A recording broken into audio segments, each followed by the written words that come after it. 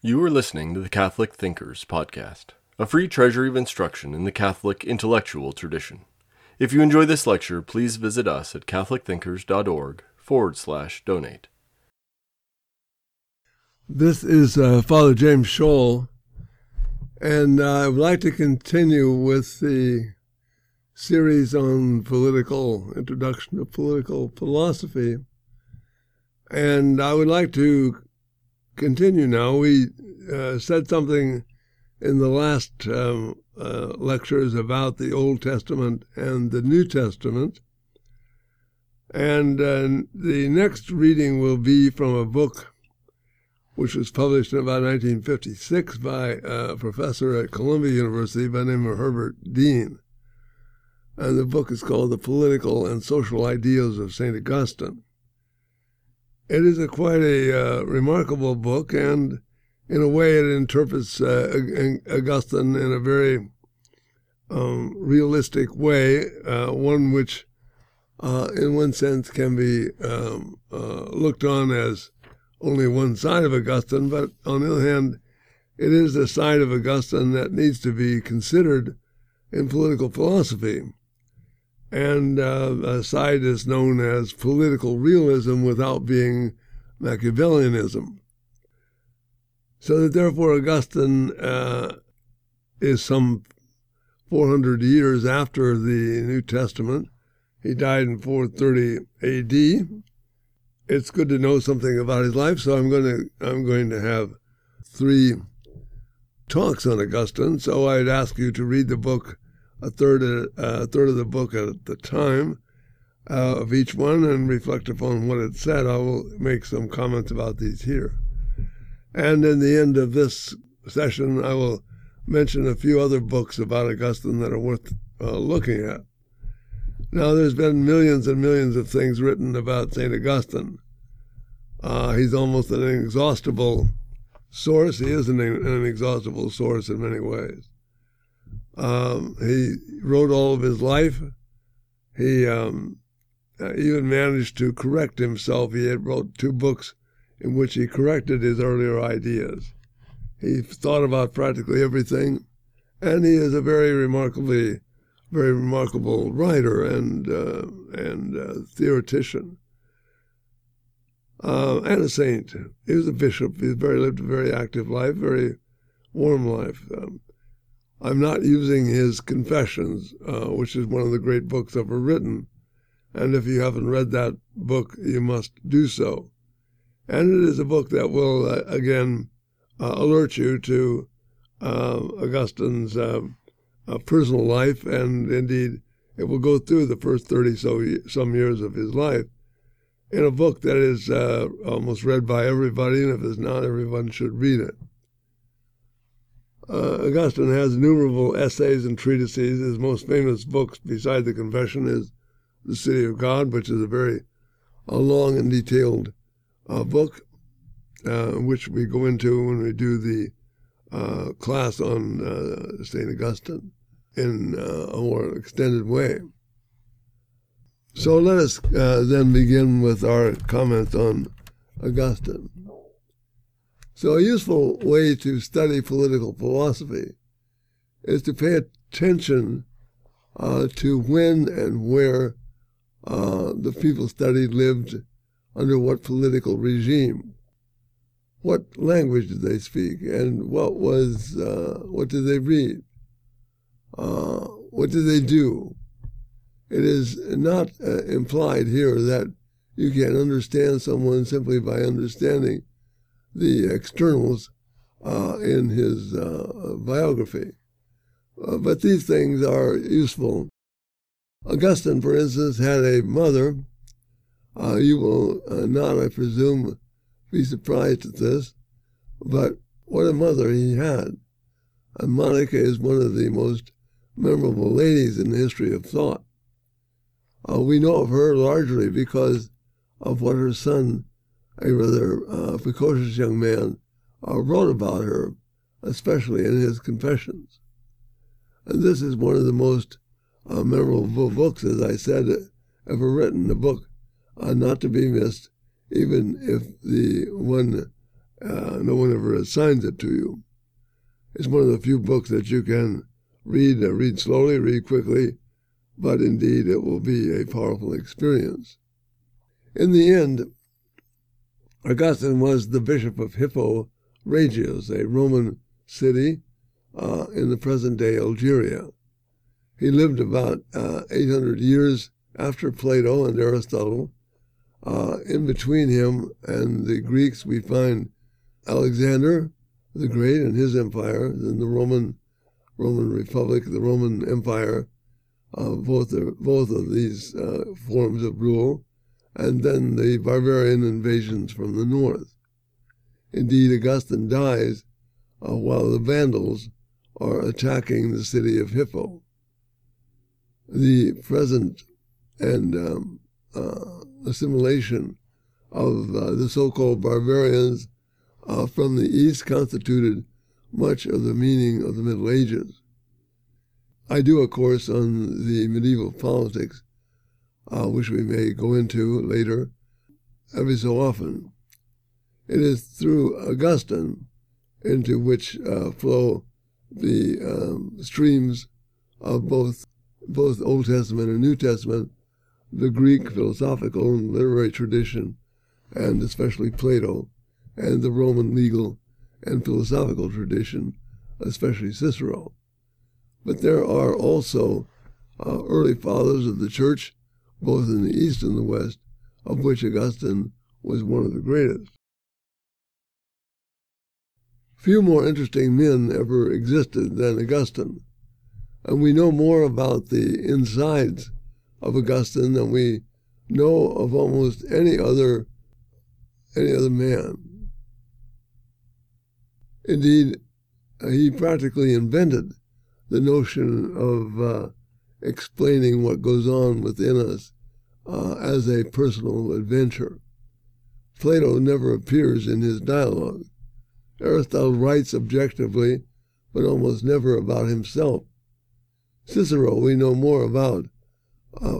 Tacitus, in his account of the Roman emperors in the 1st century A.D., tells us much of their personal lives, but again, not quite in the personal way in which we find Augustine testifying to what goes on in his soul. Over the centuries, the amount of materials written about Augustine is enormous.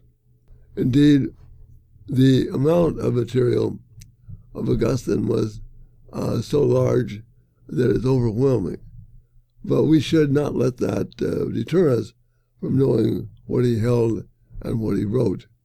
And at the end of this comment, then, I will include a more up-to-date bibliography on Augustine, but one which will be brief in comparison to what's available.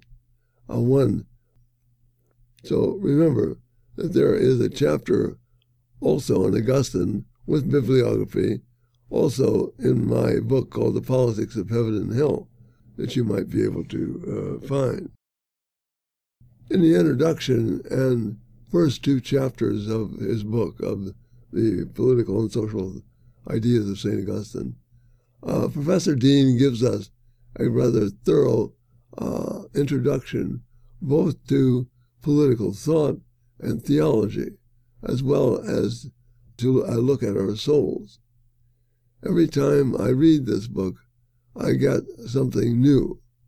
For example, I gave a talk on justice as the most terrible virtue in New Orleans a couple of years ago, before the disaster of the flood in New Orleans. The talk appears in a journal called Markets and Morals in the fall of 2004. I wanted to talk about the meaning of economics, and I wanted to make the point that poverty is not the worst evil, but I wanted also to observe that the poor can both sin and be virtuous, often, if the scripture seems to mean anything, better than most of the others who are rich. This brings us to the point of Augustine and Plato that the causes of evil are not in things external to us, but within us.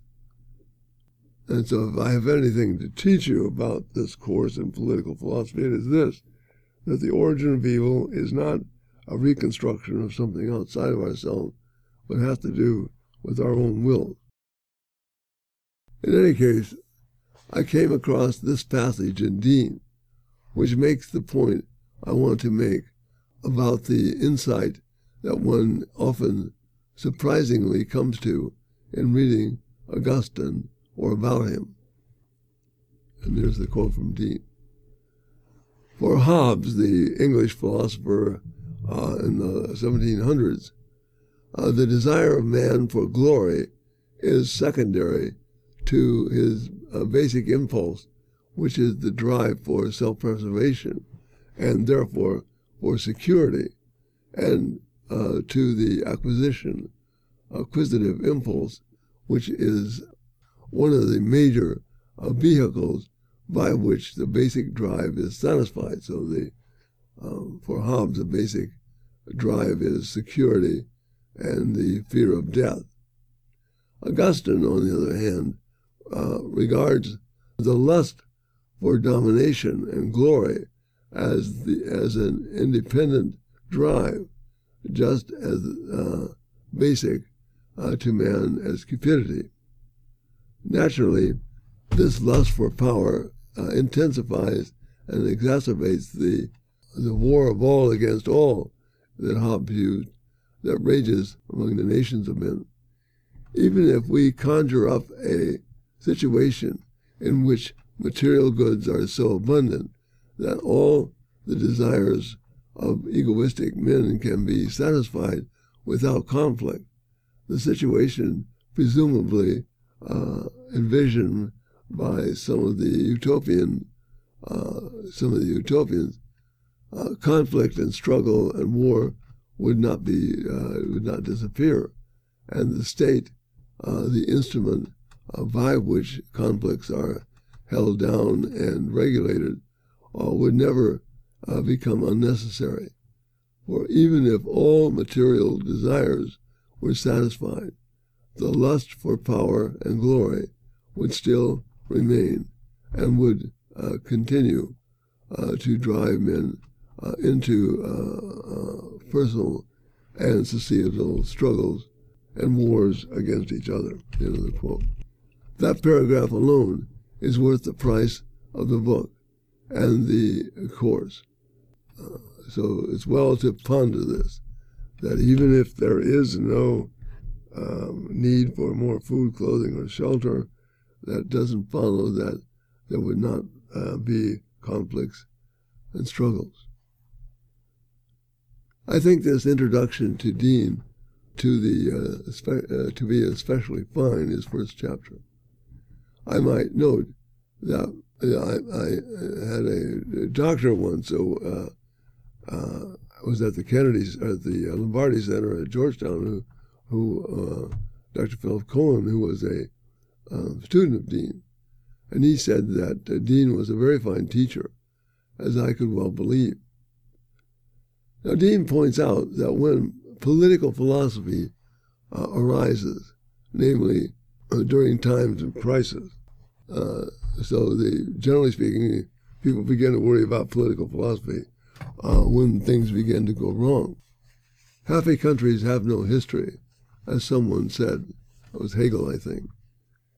If things do go wrong, they did go wrong. That is, you have to have a criterion of the difference between right and wrong. And this is what philosophy is about. And not any explanation of what is right or wrong will do. You can explain things badly, in other words, or well. This is quite different from Chesterton's. So I quote a lot of Chesterton, as you know, who once said, if a thing is worth doing, it's worth doing badly.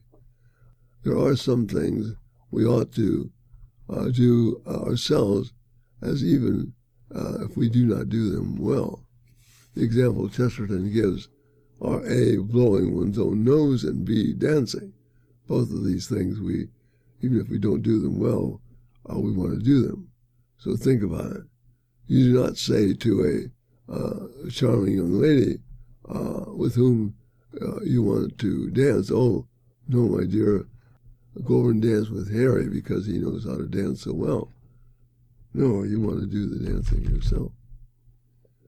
Dean makes a point that is almost essential to understanding what Christendom is about.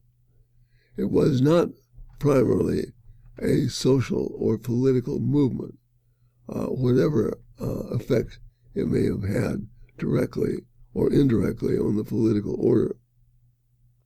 So here's Dean's summary. He says, although the teachings of Jesus, as recorded in the Gospel, have received very little to say about the proper attitude for Christians to adopt towards the social order and the state, so that the New Testament has very little, as we saw in the discussion, very little to say about the states, just that there are things that are God and things that are Caesar's, and be obedient to the emperor, and those things.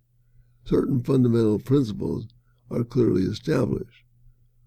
On a number of occasions, Jesus warns his disciples against thinking of his kingdom as an earthly kingdom to be established by a revolt of the Jews against the Roman rule and maintained by ordinary political instruments. This hope for the advent of a Messiah who could reestablish the independence of the Jewish state and scatter its enemies was so deep-seated that it kept reappearing even among Jesus' closest followers until the very moment of his death and indeed after his resurrection. Jesus not only insisted that his kingdom was not, this is still Dean, was not of this world, and so discouraged his followers from thinking of him as a Messiah who would be the temporal ruler of the Jewish people. But he also endeavored to draw his followers' attention away from the interest in worldly matters, such as the attainment of wealth or power over other men. End of the quote. That is a remarkable passage. It is not designed to denigrate the state, though one of the things that I want you to know about this course is precisely what is the state according to Augustine.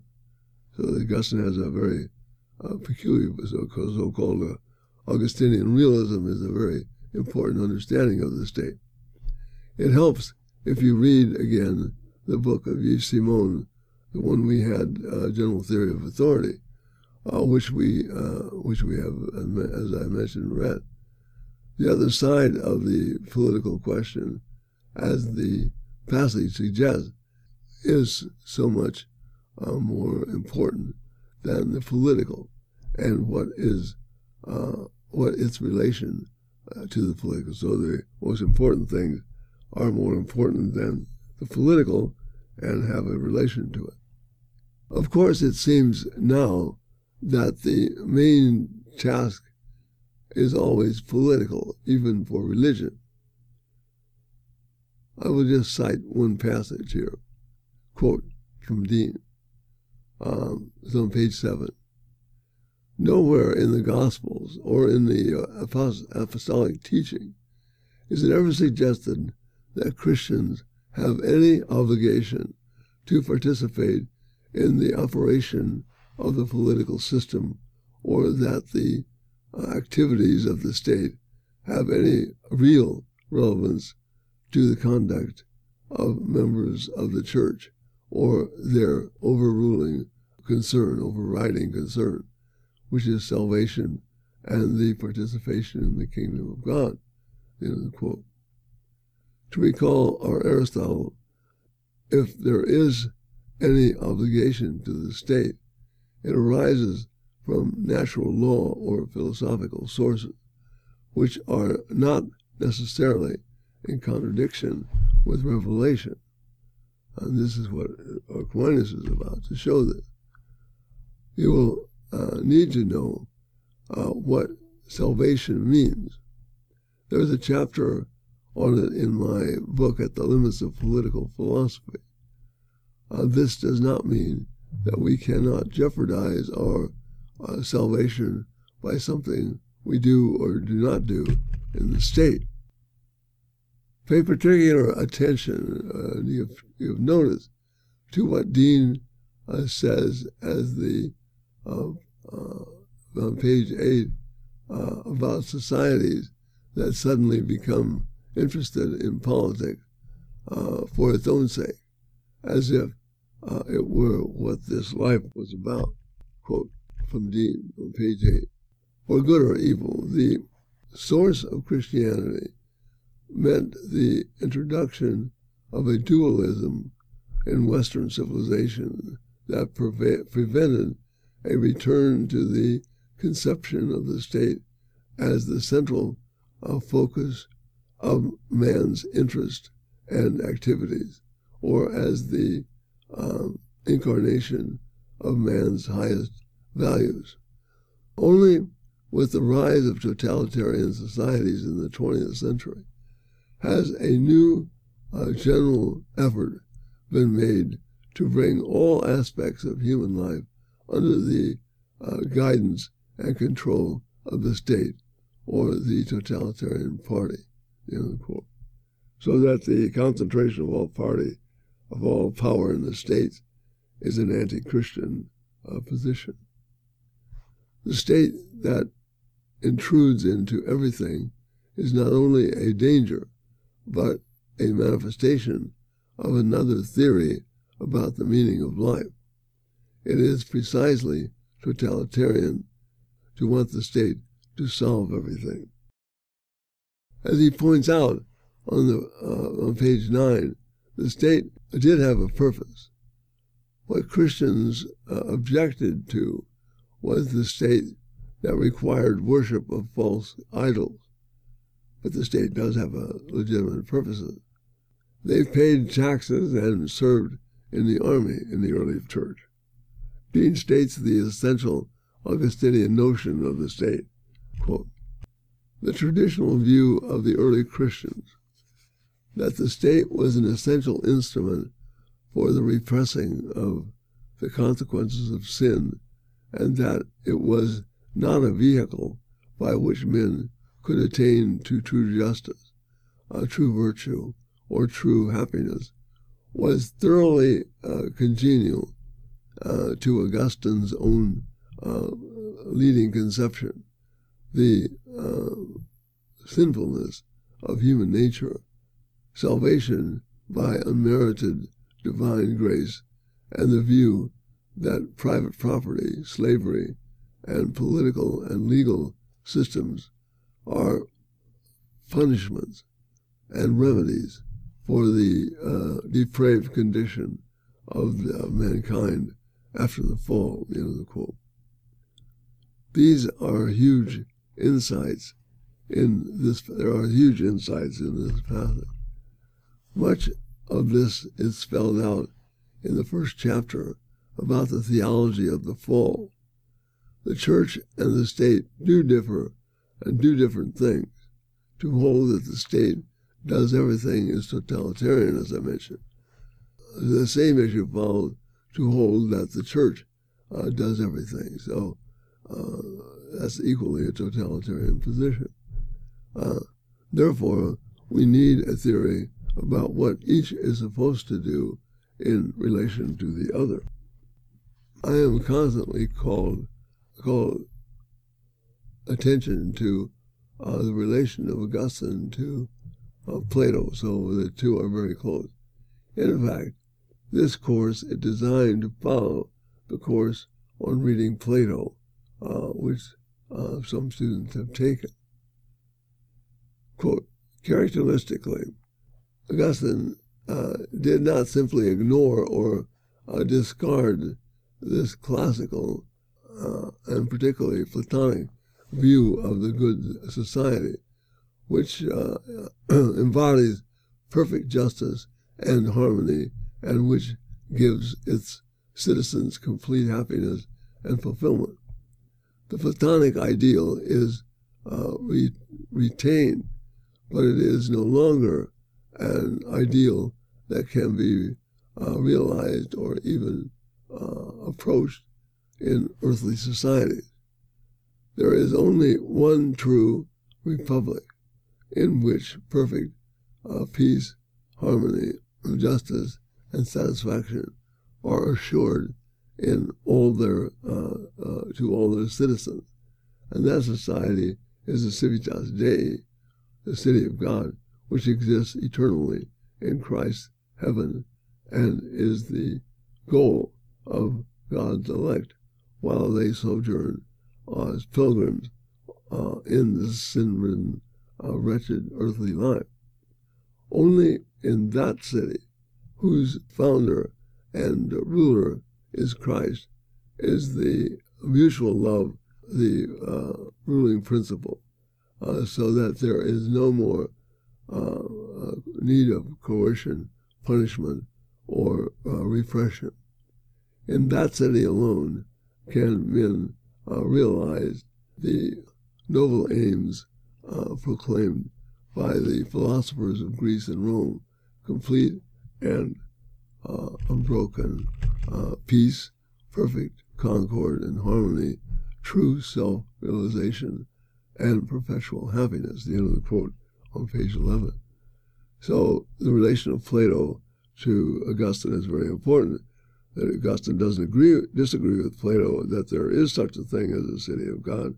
He does disagree about its location. So for all of his realism, Augustine is an utter optimist when it comes to our ultimate end.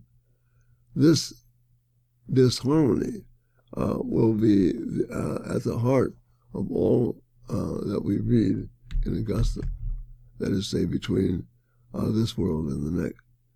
His relation to Plato is not antagonistic, as might be seen as in the first sight. I think he is the ultimate Platonist. This is what the city of God is about. Note that Athens and the Jerusalem passage on page 10 of Dean, and recall that Pope John Paul II's encyclical Fides et Ratio. The chapter on the theology of the fall is a detailed description about the Scripture, what Scripture says about human condition in its present status. It is not as it ought to be or as it was originally intended to be. However, this does not mean that God's providence is not being carried out, just in a different way. Know what providence means, the order of the world in God's mind. And thus, the chapter deals with the creation, the fall, the reasons for the fall, the nature of God, of the God who causes the origins of things, and the implications of human freedom. Augustine is the great philosopher of human freedom. This itself arises out of the original intent of God in creation. I read this passage in a wonderful book of Peter Kreeft on Tolkien, the philosophy of Tolkien. But no one can make another person good by controlling their will, not even God. If God cannot do this, one of the things God cannot do, the only thing is to make a contradiction to be a not contradiction. He cannot tell Harry that he is free and then renege or take back by preventing the consequences of Harry's free act. This is what love is about, actually. This is the meaning of the observation of Kreft that comes from the same source. I might cite the end passage from the theology chapter that has ever struck me in the Dean book. Quote, in all these statements, Augustine demonstrates that he does not assume that growth in church membership or influence can be equated with the increase in the number of those men who truly love God. Indeed, as history draws to its close, it's very important, in Dean's view, as history draws to a close, the number of men, the number of true Christians in the world will decline rather than increase. His words give no support to the hope that the world will gradually be brought to believe in Christ and that earthly society can be transformed step by step into the kingdom of God. Page 38, the end of the quote. So that for Augustine, that this interworldly utopianism is never going to happen, and that to try to bring it about by worldly means is, in a certain sense, is not only hopeless but dangerous and the source of much disorder in the world. So when we read this, it sounds rather like a reading in the local papers. What is of interest here is that Augustine holds that this is what Revelation holds about the end times. Wherever you are, you might read sometimes the essay of C.S. Lewis called Is Progress Possible? In his book called God in the Dock. The psychology chapter, the next chapter, is a description about what goes on inside of us if the analysis of the first chapter is valid. The first chapter looks objectively to what Scripture tells us about God, the world, and ourselves. The psychology, the psyche, is the soul in Greek. The psychology chapter is a description of what goes on in our heart if the description is true. And here we deal with freedom, sin, pride, in evil. Dean is also good on the heresies, that is, false or inaccurate analyses of our soul or our reality. The principal ancient heresies that Augustine dealt with were, as we will see, Manichaeanism, Donatism, Gnosticism, Arianism, Pelagianism, and Stoicism. Whenever you come across these heresies, learn what they are, what is their point, and how do they deviate from the central core of Christian doctrine. One of the interesting things about Augustine, he held most of these positions in his own life at one time or another, so that he saw them, in a sense, from the inside, too. This is enough for now. These are wonderful chapters and set forth in outline form the history and consequences of Augustinian thought. Let me quote once more from page 66, quote, "Yet there is a difference between the pessimism of Augustine and the sense of despair and futility that marks so much of pagan philosophy in its later stages. Stoicism, Epicureanism, Neoplatonism, Gnosticism, Augustine's pessimism is based upon a frighteningly clear-sighted realism about men and their behavior. His dark portrait of human life has a solid factual quality that is vastly different from the sense of weariness and decadence that mark the writings of the non-Christian pessimist, or the warped, bitter tone, often approaching hatred and disgust for men and all their works, so often found during the 4th and 5th centuries in the ascetic advocates of the flight from the world. The end of the quote. So this is our comment on the introduction in the first 2 chapters of the Dean book, a very powerful thing which I urge you to read. I will add here several books or essays on Augustine that you will certainly find useful, I think.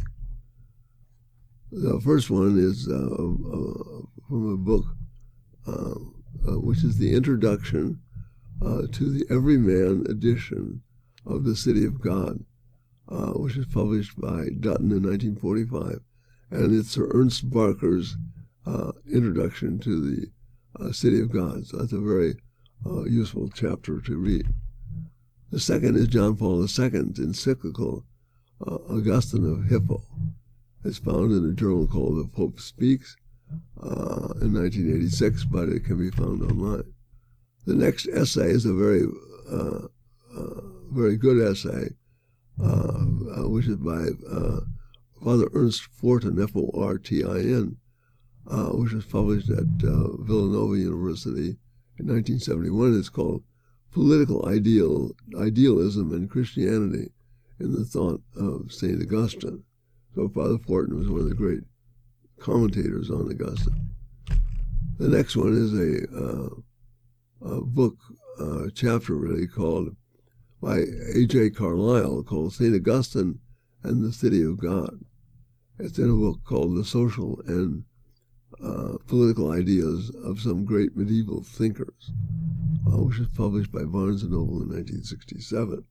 The next one is an essay in a journal called Augustinian Studies, which is a very important journal in studying all aspects of Augustinian life, by a man by the name of D.J. McQueen, and it's called The Origin and Dynamics of Society and State in Augustine. The next one is another essay by Ernst Fortin, which is called simply called St. Augustine, which is found in a book called The History of Political Philosophy, the one edited by Strauss and Cropsey in 1972.